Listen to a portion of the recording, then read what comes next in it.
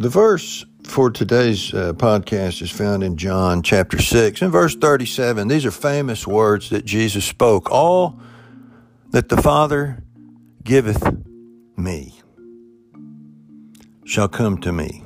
I like that.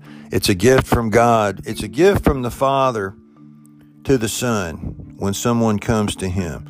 So I'll read it again. All that the Father giveth me shall come to me, and him that cometh to me I will in no wise cast out.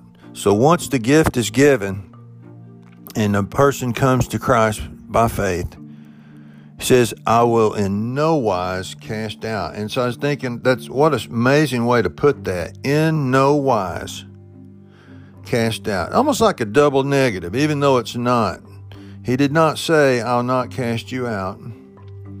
He said, I will in no wise, no way cast you out. And so it strengthens the denial. It strengthens the guard against being cast out of Christ. Basically, Jesus is saying, not at all. I will not at all, for any reason, cast you out when you come to me. I will not, in any case that comes up, no matter what happens or what you do, what you fail to do, I will not cast you out. So this strengthens the denial. He that cometh to me, what? I will in no wise cast out. I love it. And that's why the love of God, we can't be separated from the love of God which is in Christ Jesus. This proves the age of grace. God didn't tell this to Jews of the Old Testament.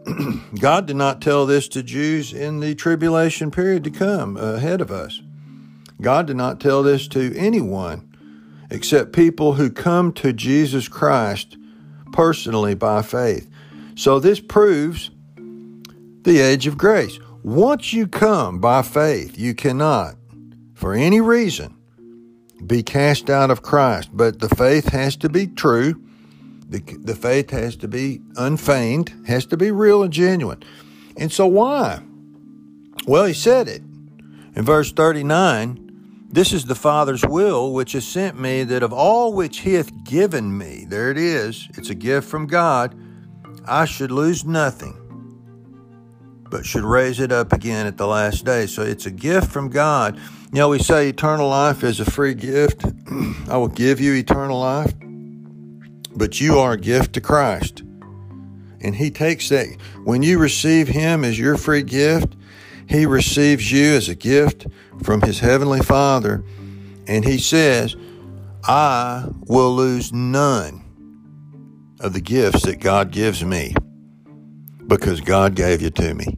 So isn't that wonderful to know that you are a gift to Christ from God the Father? And Jesus cherishes that gift. And this ensures eternal security.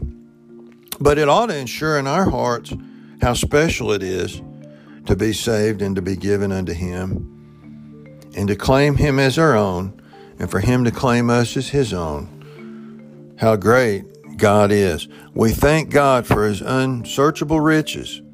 You know, as you live your life today, think about, I'm a gift to Christ.